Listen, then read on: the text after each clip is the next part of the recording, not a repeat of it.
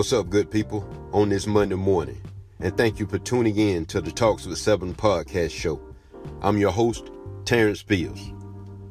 Man, I don't know what y'all expecting from the show today, but you already know I'm going to give it to you raw, and that's real talk. So, if you're ready for it, let's get to it. We all know that breakups can be heartbreaking. And I'm sure a lot of us done had, or should I say a lot of y'all done had y'all's fair share of heartbreaks. But do the feeling really have to be so bad? I mean, my God.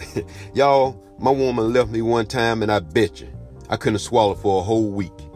Boy, that thing hurt so bad. But hey, I knew I had to keep going. And yep, I did say some crazy things, boy, because I was younger then. I'd rather be dead. You know what I'm saying? Man, we want to stay here as long as we can. And a relationship shouldn't be the determining factor of us not wanting to live our life, any longer. But if you ever just sit back and reminisce on an old relationship, maybe you'd agree with me when I say that the ending of a relationship can sometimes be the beginning of something beautiful. And this is something that probably wouldn't have happened if your last relationship hadn't ended. I mean, some of you may think, how would I know if that relationship would have been or could have been so beautiful if I had stayed if I had stayed? And the same with upcoming relationships. But if you take a minute to think about lessons that you've learned from the relationships or even past partners, you should have grown by now.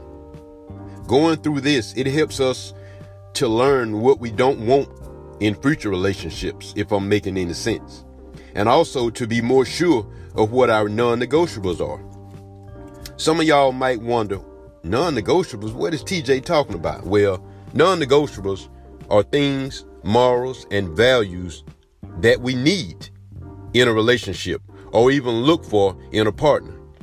These are the things that you shouldn't waver on, because without them, no relationships, and I say it again, no relationship will have happy endings. No relationship. There will be no happy endings, period. What I've learned from past experiences is that a lot of people just jump into committed relationships and sometimes marriages without thinking about the things that truly matter. Or should I say, without thinking about the things that's needed the most. This can often lead to them catering to the needs of whoever they're in a relationship with, instead of catering to each other. In relationships, it can't be one-sided, especially if you want it to work.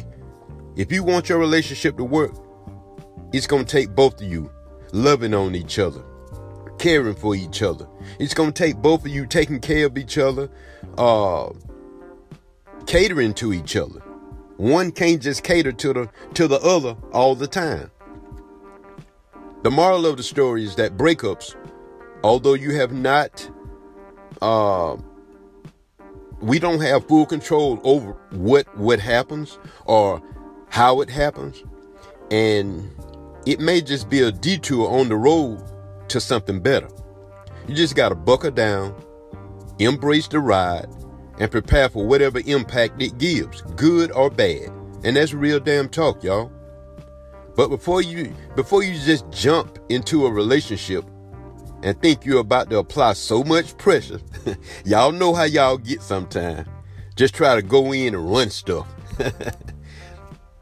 Please, you have to heal yourself.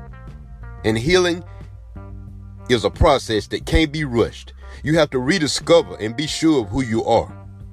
Love yourself before falling in love with somebody else first.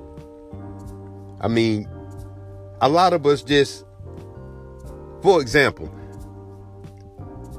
we all done had a one-night stand. And we all know what a one-night stand is.